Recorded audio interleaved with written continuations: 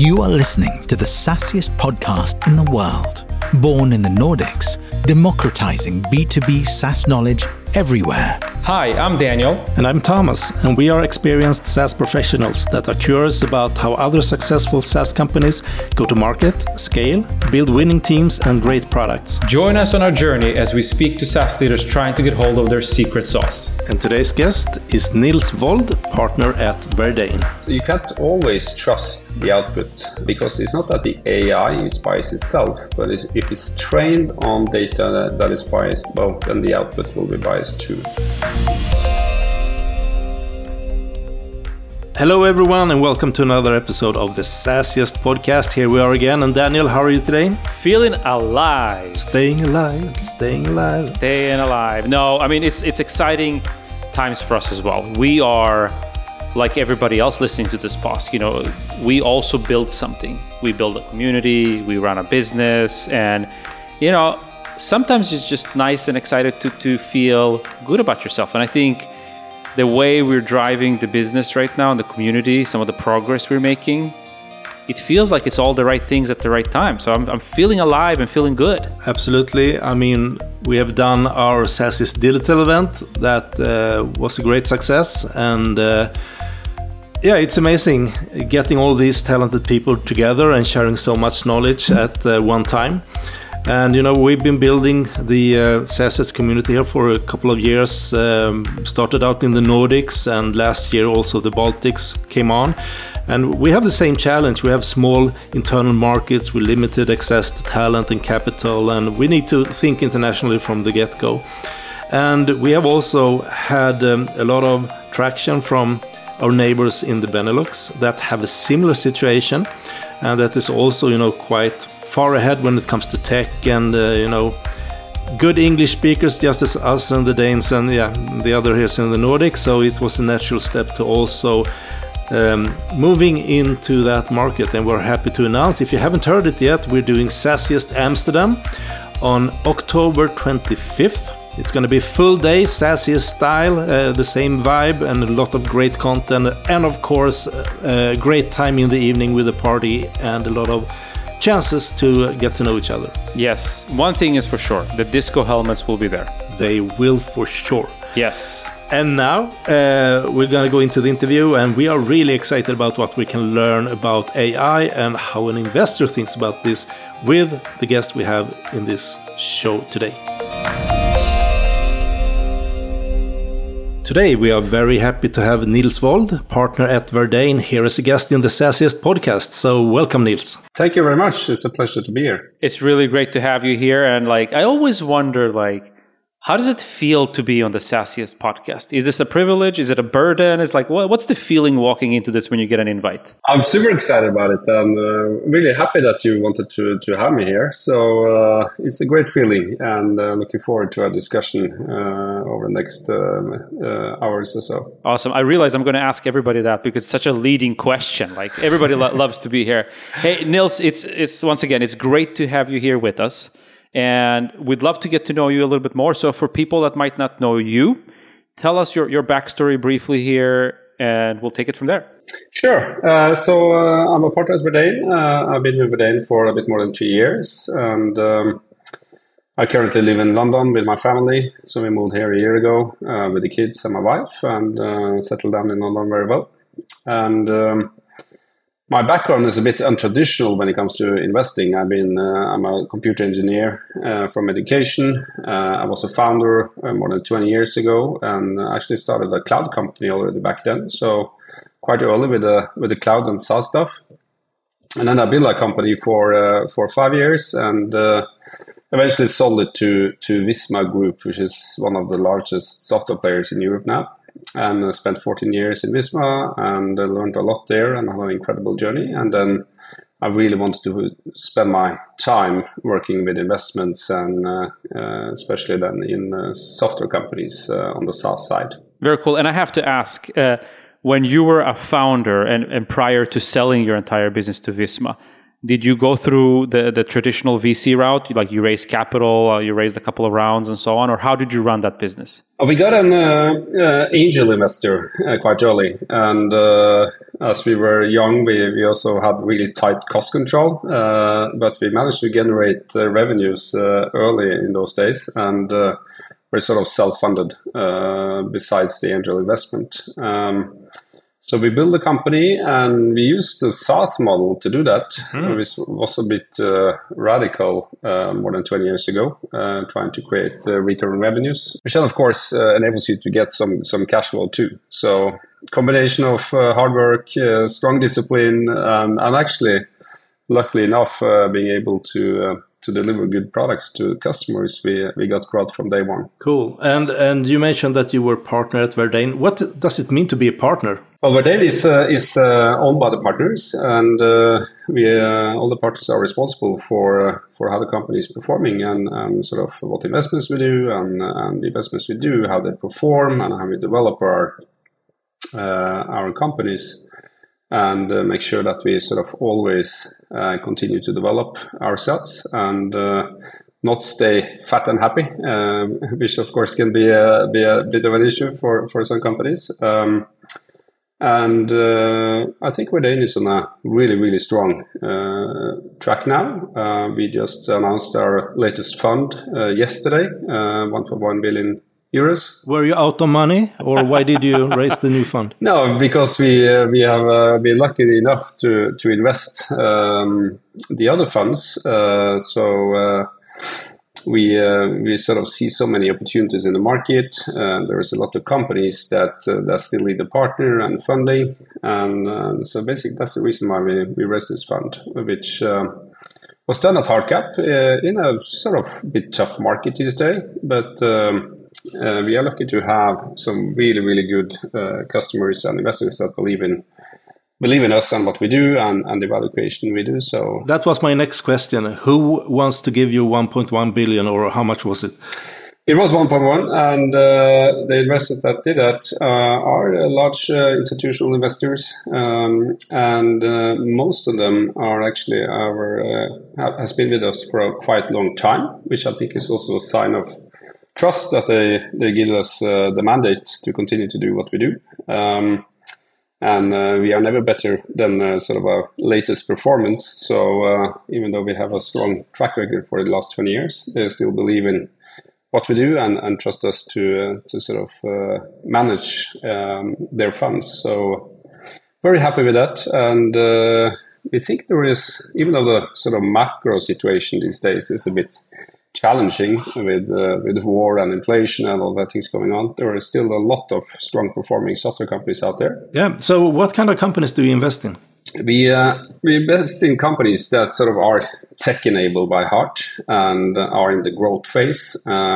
So there are basically two things we invest behind. That's digitalization. So software companies, SaaS companies, and it's decarbonization, because we also believe that sustainability is a key criteria to make a better world. So those are the two topics behind it. And we typically, on the SaaS side, invest in companies that sort of maybe are coming to around 10 million euros in revenue and upwards. And we partner with them. I think we have done close to 100 software investments over the last 20 years.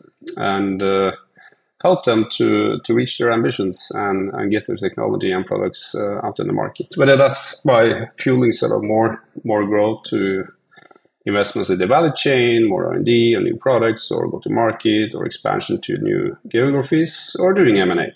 Yeah. And when we're looking at SaaS companies, is there a particular type of SaaS businesses that you look at? Because there's a lot of them that get by this 10 million, but do you look for, we're specialists in these types of fields in SaaS companies, or you're all eaters? We try to specialize because we believe in specialization, and we believe also in companies that sort of provides mission critical software for the end user. Mm-hmm. So we invest behind 4 specific thematics on the SaaS side. That's healthcare tech, it's IoT and infrastructure, it is customer engagement, and it's what we call operations, which is sort of everything that all companies need on their back office side.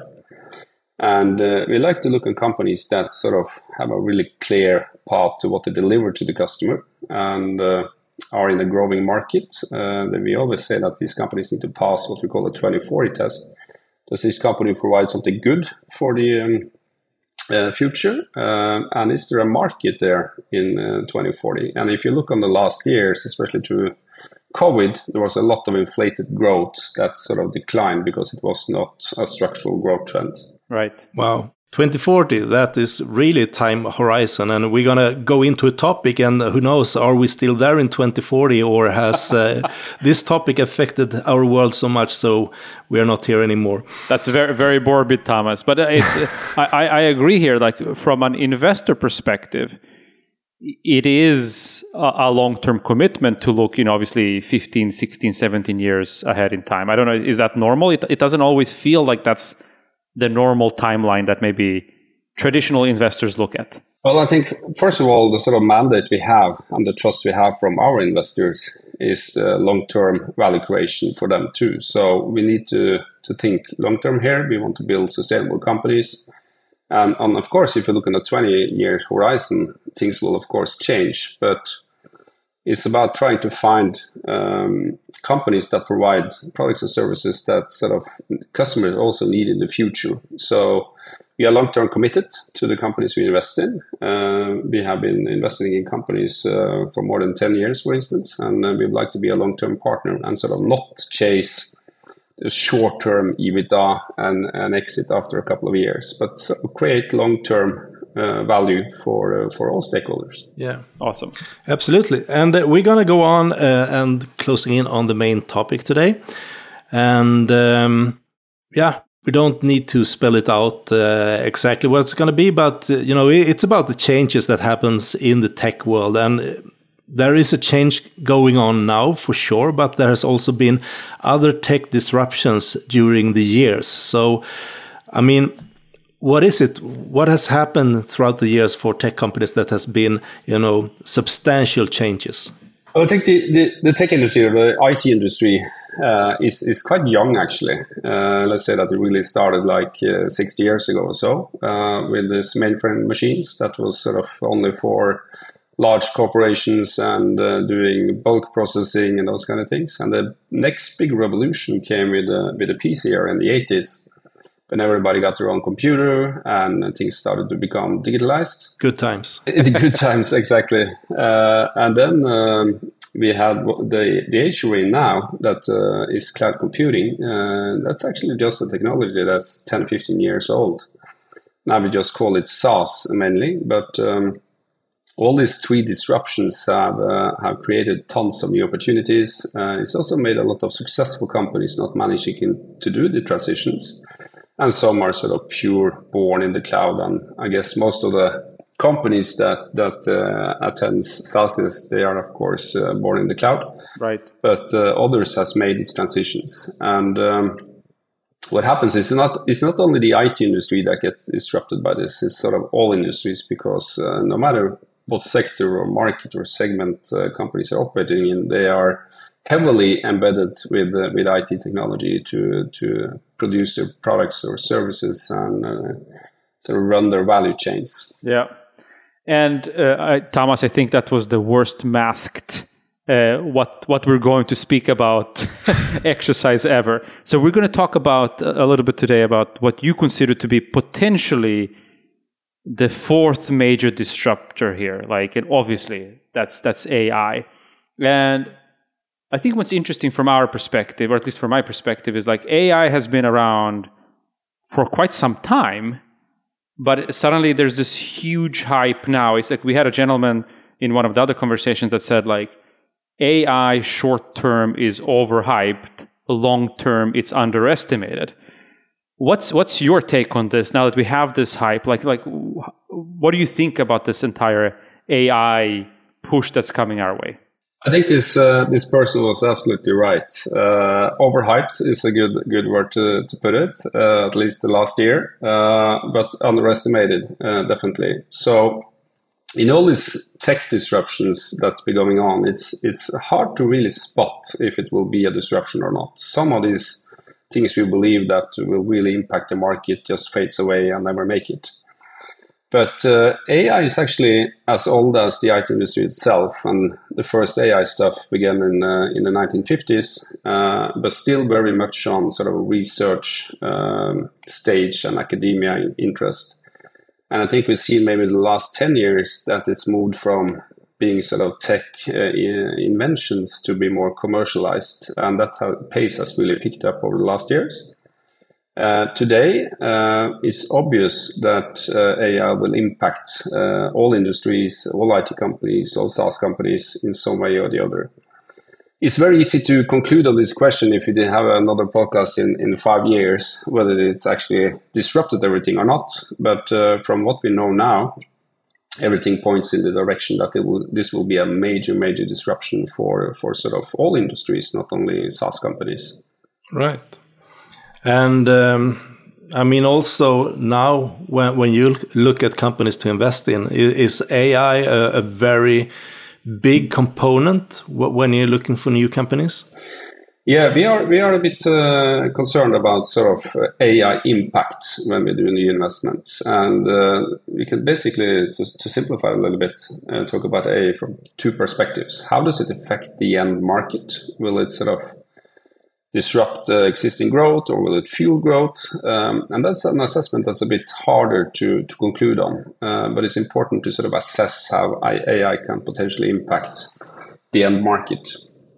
But the other part of AI is just thinking about pure efficiency gains and sort of how you can run your company more efficient. And that comes as particularly interesting for SaaS companies.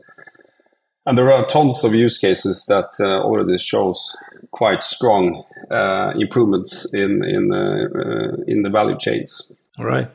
And I mean, it's interesting you mentioned how SaaS companies can be more efficient and productive. But what about yourself? Do you use AI to be more efficient? Yeah. And what do you use? Yeah, exactly.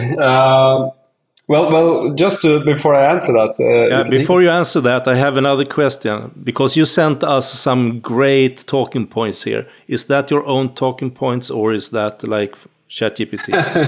Good question. That's my own talking point, actually.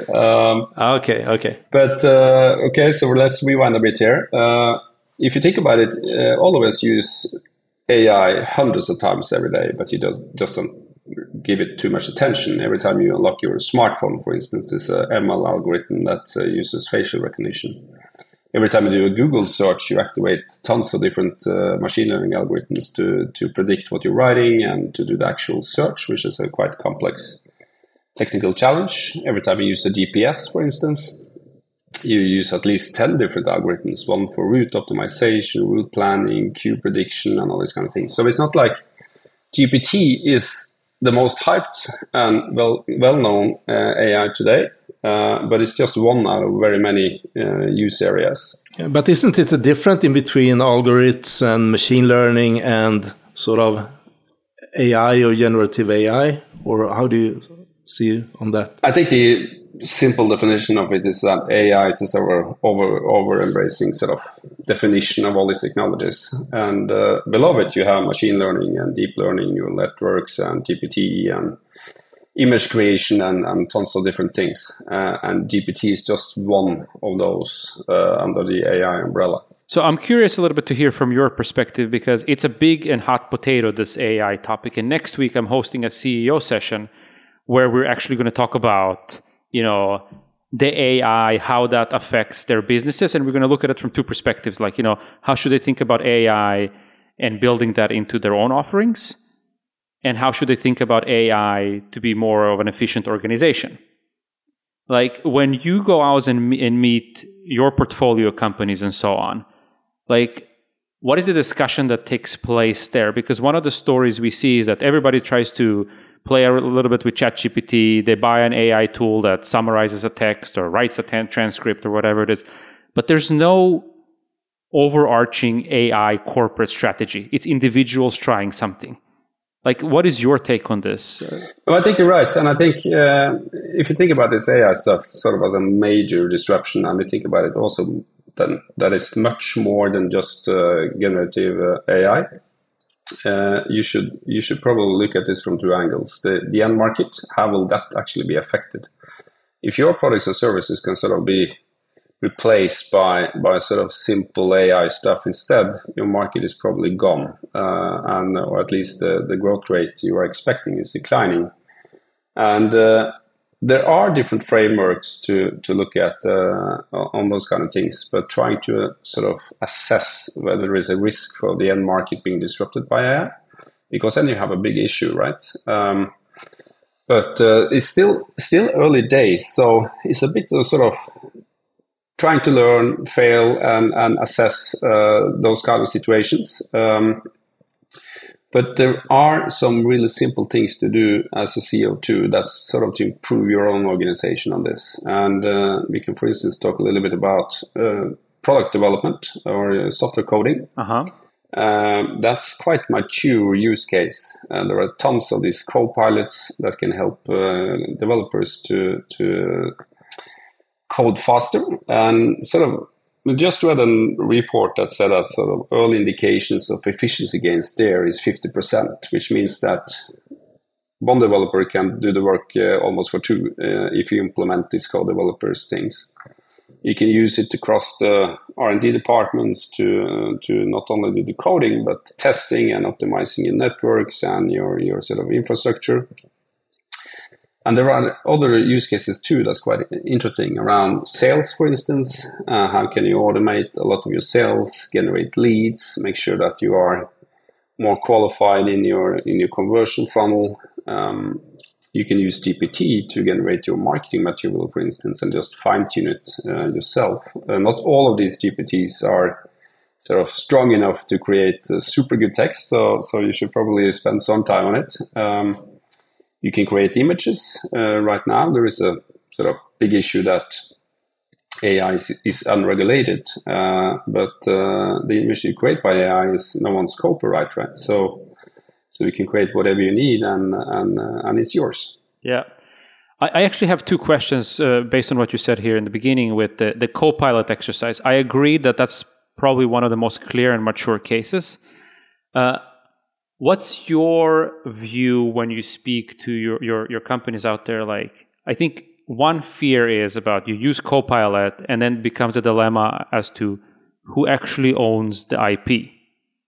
Like, is that not an issue? Is that nothing you guys feel worried about? Like, if I have a machine that helped me write the code and who knows where that influence came from, is it really my code? It's a very good and relevant question, because there are a few issues that's sort of unresolved when it comes to this AI stuff. And everything that's sort of created by Copilot is based on someone else's work, right? Because they are trained on data sets. And who owns that data set? Yeah. So definitely it could be an issue, but on the other hand, a lot of these training co-pilots are based on open source code and code that you can find, for instance, on GitHub and things like that. So I think maybe we will face some big challenges that needs to be solved over the coming years. That's sort of the copyright issue. Yeah. Who owns the data they're trained on? It's privacy, who has actually access to this data and what can it be used for, and think about all the data you leave on a social media AI, for instance. That is also a bit scary. Sort of, they know so much about you, but who should actually have access to that data? And the third sort of bit of a risk factor and sort of unregulated thing is sort of, what do you actually use this AI for? Is it for good purposes or is it for bad purposes? Yeah. And I think one of the big issues right now is that the governments around the world has been a bit slow to respond to these things. So at the moment, it's actually the big techs that decides on copyright, privacy, and how to use it, and not the governments. But EU is coming out with a new regulation called the EU AI Act, where they try to tackle these issues. And whether you like EU or not, they have done a lot of good things too, like GDPR, for instance. I doubt anyone is in disfavor of having more regulation around how things are used. So we'll see what they come with. But You're absolutely right. There are concerns around the copyright and privacy and how to use this AI. Yeah, but we can always trust the Germans, right? That they will keep things in order. Absolutely, and that's our biggest hope, right? Yeah, there you go. Hey, another thing that I've been thinking about is how,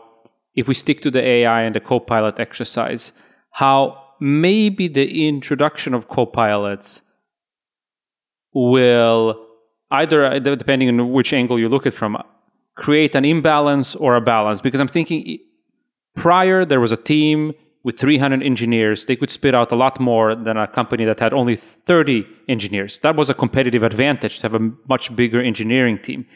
But maybe now with the introduction of Copilots, that team of 30 engineers could make that gap smaller. So suddenly having a huge, massive engineering team is maybe no longer a competitive edge no more. Or you don't need to do nearshoring or offshoring, or maybe you need to do even more of that because your talent that you have at home are not as skilled, like, for instance, a team that might sit, somewhere else in the world. Yeah. Well, I think about this whole things around competitive advantage and sort of job creations in general. I think that's a bit overhyped. If you think about an engineering team, and if you are 300 engineers, very often there is a disproportion of UX, for instance, versus coders. Maybe you can save up some resources for the actual coding using Copilot and put more resources on UX and customer experience and sort of design instead. One use case or sort of one disruptive thing that has been talking a lot about is that GPT will replace journalists, for instance. But somebody got to be out there and report, and that will not be an AI. So I don't think we should fear too much about sort of jobs moving away. But as with all these other tech disruptions we talked about, it's just moving up in the sort of complexity in the hierarchy and spend more time on sort of high-level value creation and work, whether it's on the marketing side or sales side or developers. Yeah, and another thing here also with issues, I mean, the AI can do so much and analyze data and all of this business data and so on, but do we dare to send in our data into this AI? Where will it end up? Can others access my data and so on? Do you have any input on that? And I guess you are in that situation as well at Verdane if you want to do something like that. We use GPT, what we call Verdane GPT. That's locally installed in Verdane servers. So everything we put in there of sort of more sensitive information will remain in Verdane's IT infrastructure. Okay, so you have your own GPT, so basically that you're installed on a server. Of course, and so should you have, actually. Yeah, we should have access to yours. It sounds really interesting. Yeah, I will not give you access to that one, but the point is basically that when we see this sort of interesting things, it's a lot hyped, and no one really knows how it will develop. I think what's the most important thing you can do is actually just to start to use it and learn about it and try it and see the limitations and the opportunities about it. How do you know that the Verdane GPT isn't communicating with some other GPT somewhere else? Well, I guess you could say that about all the software we have, right? So if someone wanted to break in, then it's most as likely as all other software we use. It's nothing particular about the AI there. Okay. So you need to make sure that you choose a trustworthy provider of these kind of services. But that goes for all kind of software, right? Yeah. Is that a very hard thing to do? I mean, install your own GPT? Thomas, what are you getting at? I want the SaaSiest GPT here. We have a team that does that, so I'm not doing it. But the thing about this AI stuff is sort of super expensive and complex to develop the algorithms, but it's quite cheap to implement it and use it. Okay. It doesn't cost that much, and a lot of them are open sourced. And also on the trust thing you mentioned, a lot of this is actually controlled by the big tech companies. So if you use Microsoft Azure, why shouldn't you trust their their GPT engine on the same way that you just to have your data on Azure or use Microsoft Office for that matter. Yeah, and you that monitor this field quite a lot, what do you say about the different initiatives from various tech companies like Google or OpenAI or Amazon or Facebook and so on? What are the most promising ones or the most interesting ones for different use cases? Well, I think a lot of this stuff is quite similar between all the vendors, and most of them are based on sort of the same algorithms, just used for different use cases. So, for instance, Microsoft is backing OpenAI and has a big investment there. Yeah. And that's technology is quite available for enterprises to use too, and for all the SaaS companies that listening to this podcast. On my personal note, I'm not that fond of social media anymore after they start to implement all these AI things and can use that in a way. It's not that I don't trust the AI, it's just more that they know so much about you, and as these algorithms get better and better, they can predict quite a lot about your state of mind, and your sort of privacy is quite broken by that, I think. PR and communication are the keys to building awareness for your company. You want to make sure you reach the right people with the right message at the right time. My News Desk is a smart PR platform where you can manage all your communication efforts in one place. My News Desk makes it easier for companies of all sizes to create awareness and build relations with the people that matter the most to you. Don't make PR harder than it needs to be. Visit mynewsdesk.com to start your free trial. What are you most scared of when it comes to the development of AI? I mean, you have the 2040 horizon here, so looking forward. I can start to say what I'm not scared about, and there are some limitations to today's AI. They are single-purpose solutions. Either they generate text, or like Tesla, they have a self-driving car, but that one cannot generate text. And you have image generators, you have chess players, all that kind of thing. So they are limited by the use case they are developed for. And they're also limited by their data they're trained on. If they haven't been trained on any data, they can't answer questions, right? What is the sort of holy grail for AI development is what's known as AGI, or Artificial General Intelligence. We don't have that yet, but if you get there, you will get self-conscious AIs. And then you start to get into some really difficult questions. What if they are in conflict with humans, for instance? But the point is, we are not there. We don't have that technology at the moment. I doubt we have it by 2040, but that's very hard predictions to do. But I'm not scared about sort of machines taking over and all these kind of scary things you can read about in the newspaper. I'm more concerned about the things we already talked about, that if the end market is disrupted by this, and suddenly you don't have customers to sell to anymore because someone has innovated around this AI stuff and kind of wiped out the market. That is one thing. And the other one is companies that are not able to take advantage of AI in their own value chain and be more efficient will, of course, be outcompeted by companies that are more innovative and embrace this AI technology. Yeah, and I guess in society it's more about, disinformation and, can we trust what we see and hear and read and so on? So, I mean, that could impact a lot, I guess. Absolutely. And there has been a lot of cases around it. If you remember the Cambridge Analytica thing, for instance, that was AI influencing people to vote differently than they normally would, right? So that's a typical example of bad use of AI. And that's why I think it's so important that we get these regulations in place. And luckily, there's a lot of things going on there.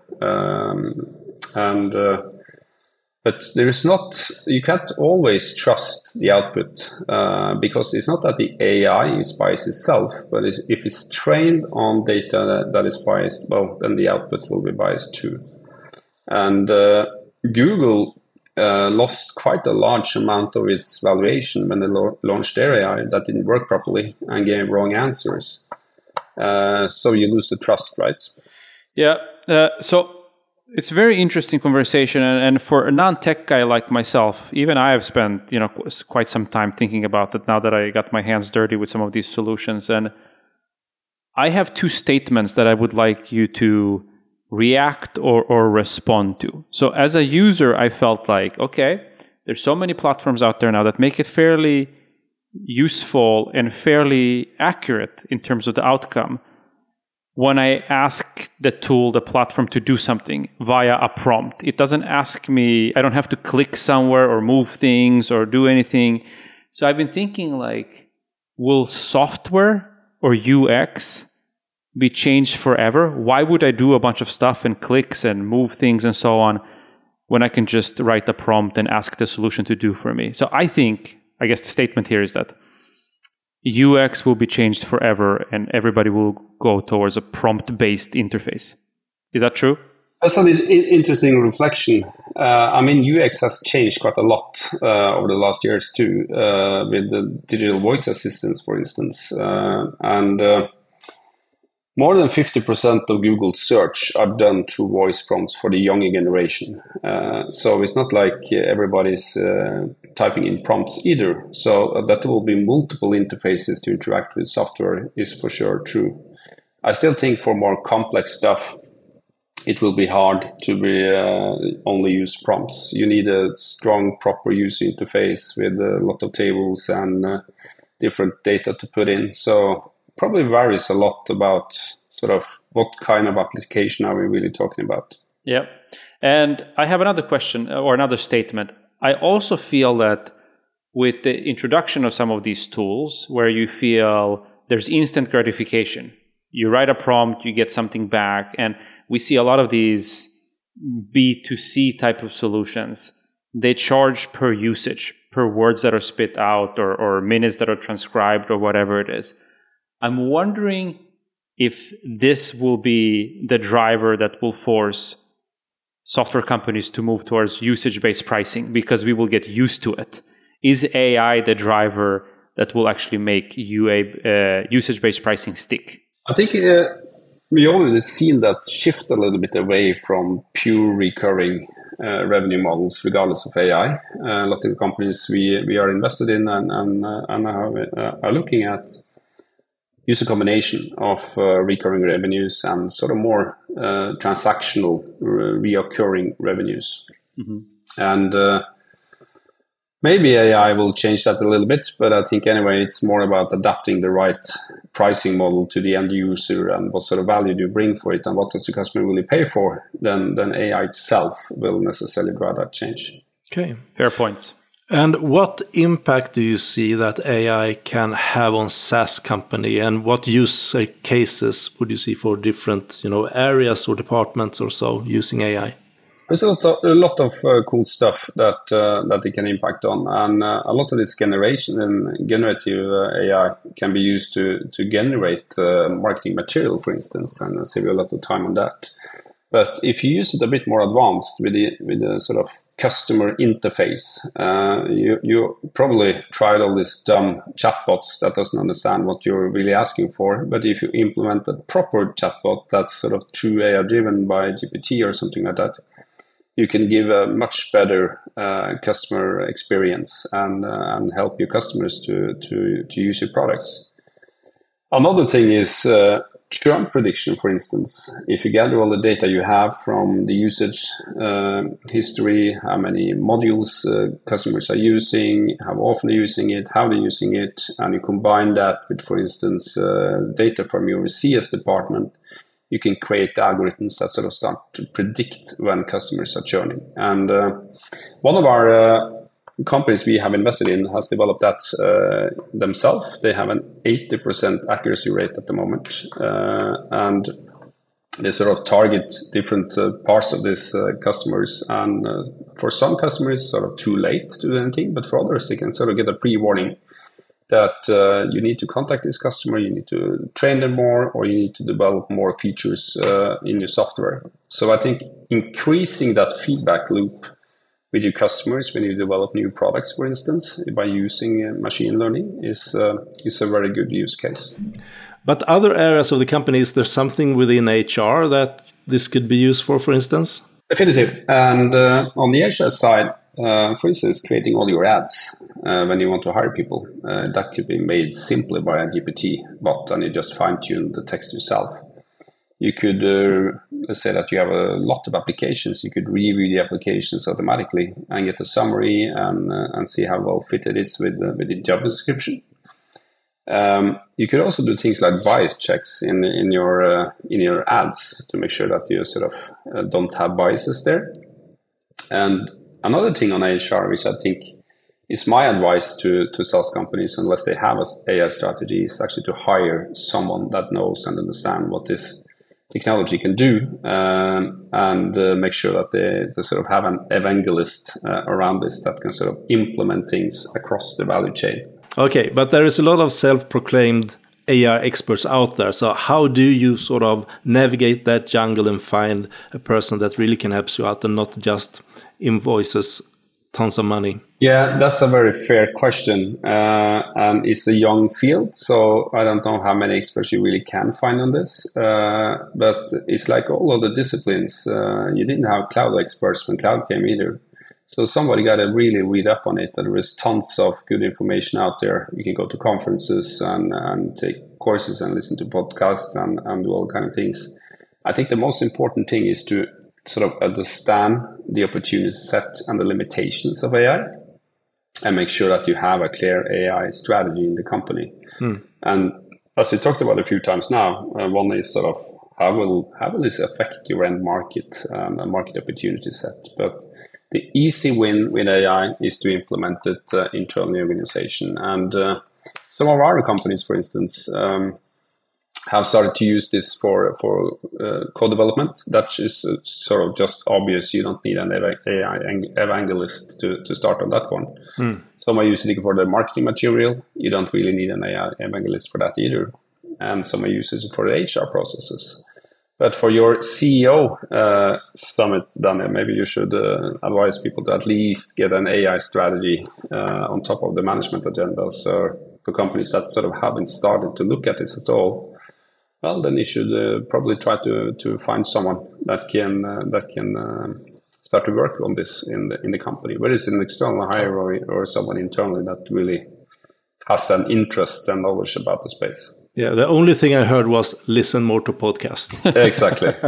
That's where you learn, right? Yeah, exactly. So, I mean, this has been really interesting, and this is definitely a topic that we will revisit many, many times. We have the pleasure of having one of your colleague, Henrik, joining the SaaS Digital event here in just a few weeks, your CTO, and looking really forward to that. But moving forward here in the episode, we usually ask our guest, what is the future for your company? So what do you have in the crystal ball for Verdane? Yeah, in general, as we started to talk about, we just raised a new fund. We see a lot of opportunities. There is a lot of strong SaaS companies out there that we would love to partner with. And even though the macro is a bit challenging to read these days, there is a lot of companies performing very well, and the need for software is not declining. On the other hand, it's actually increasing. So we look quite optimistic on the future for Verdane as a SaaS investor, and also for SaaS companies that are able to adapt and take on this AI stuff. For Verdane in particular, we have started to use AI internally. The most important thing for us is sort of how can we improve our own processes using AI and be even more efficient. But maybe more importantly is how can we help our companies to navigate through this AI wave that we're going through. Okay, so I mean we have a fantastic community listening in on these podcasts, and if you get the opportunity now to make a shout out, what do you wish for? Is there anything the community can help you with? Come with some cool use cases and reach out if you want to discuss this topic with an investor, and I'm happy to spend time on that. Yeah, and how do you get hold of you then if you have a great use case? You can find me on LinkedIn. Okay. And you will accept any request, or? I really like to learn. So speaking to as much people as I can is a way to keep learning, right? There is new perspectives and fresh ideas and building relations. So that's the way I think about it. Yeah, cool. And speaking of learning, this show is all about learning, and I've certainly learned a lot of stuff today here. Who would you be excited to see on the show here that would make you like, ooh, I'm tuning into that episode? Who would you like to see here? I would actually recommend one of the CTOs in one of our companies. His name is Jim Allen, and he's working with a ton of cool AI use cases from everything in the company he's working in, from lead generation to marketing to churn prediction to co-piloting, and he can be much more specific on how SaaS companies can adopt this AI stuff. So I will shout out for him, and I will send you his contact info, and you can see if he's happy to do it. And what company did he work for? He works for a company that calls Meister, which is a SMB SaaS company we invested in a couple of years ago. And they are really, really strong on sort of technology-driven, on the technology side, and has taken on a lot of cool use cases and initiatives on AI. Okay, great. Exciting. All right. And with that, Nils, we thank you so much for being a guest at the SaaSiest podcast. And we wish you a good weekend and see you around. And thank you so much for being here. It's been very interesting talking to you guys. Have a great weekend. Take care now. Bye-bye. All right, Daniel. So what are your takeaways from this episode? Wow, that's a good question. This is probably one of the few times I almost feel like you should go first because I need to collect my thoughts. Why don't you go first? Because I probably need to collect my thoughts a little bit here. Yeah, my takeaway is that we definitely need to have the SaaSiest GPT somewhere, right? Yeah. So I don't know if you're out there and you know how to do this, maybe you should reach out and help us set up the SaaSiest GPT and see what we can do with it.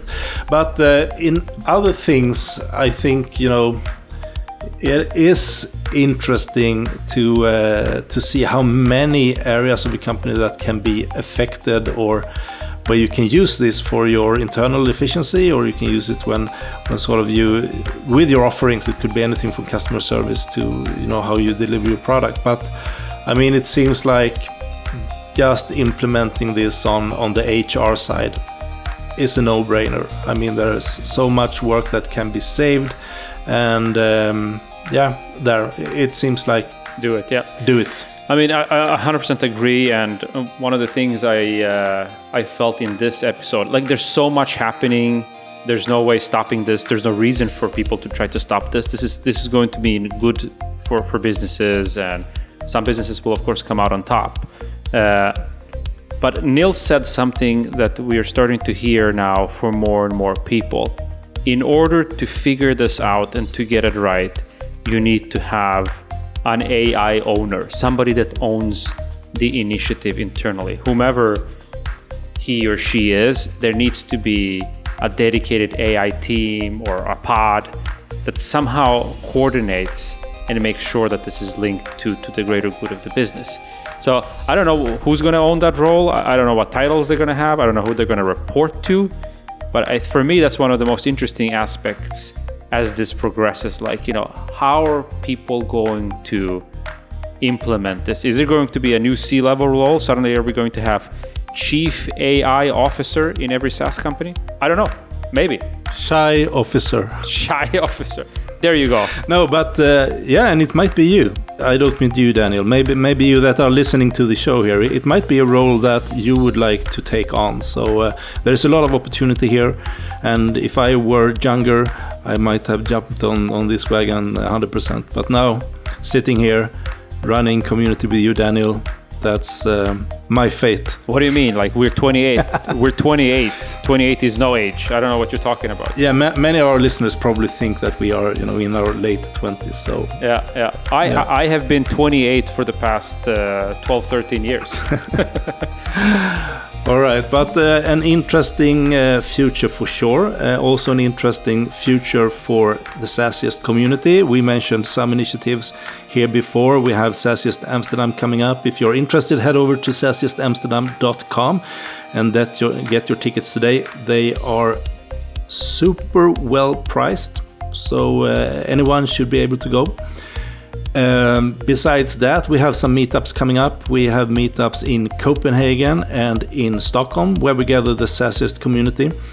And we have SaaSiest Jobs Day also in December, where if you're looking for talent, that's a place where you can present your company. And also if you're looking for a new job, you should definitely head over there and talk to some of the fantastic SaaS companies we have in the community. Yes, and last year we did this. There were over 500 candidates meeting 30-ish something SaaS companies. Yeah, we have 30 companies that got 10 minutes each to present themselves. So yeah, cool day. And we know that there were, after the fact, there were a lot of placements. So a lot of relationships were born there, and a lot of matches were executed a few months later. So that was really cool to see. And if we can help, people find talent or people find their next gig, we're happy to do so. So don't forget. And if you have any ideas on perhaps future topics or guests here on the show or other things regarding the SaaSiest community, you can always reach out on contact@saasiest.com, or you can find us on LinkedIn, or if you are one of the lucky ones that are in the SaaSiest Slack community, then you can ping us there as well. So we are always available, I would say. And with that, thank you for listening today, and see you next time. Take care.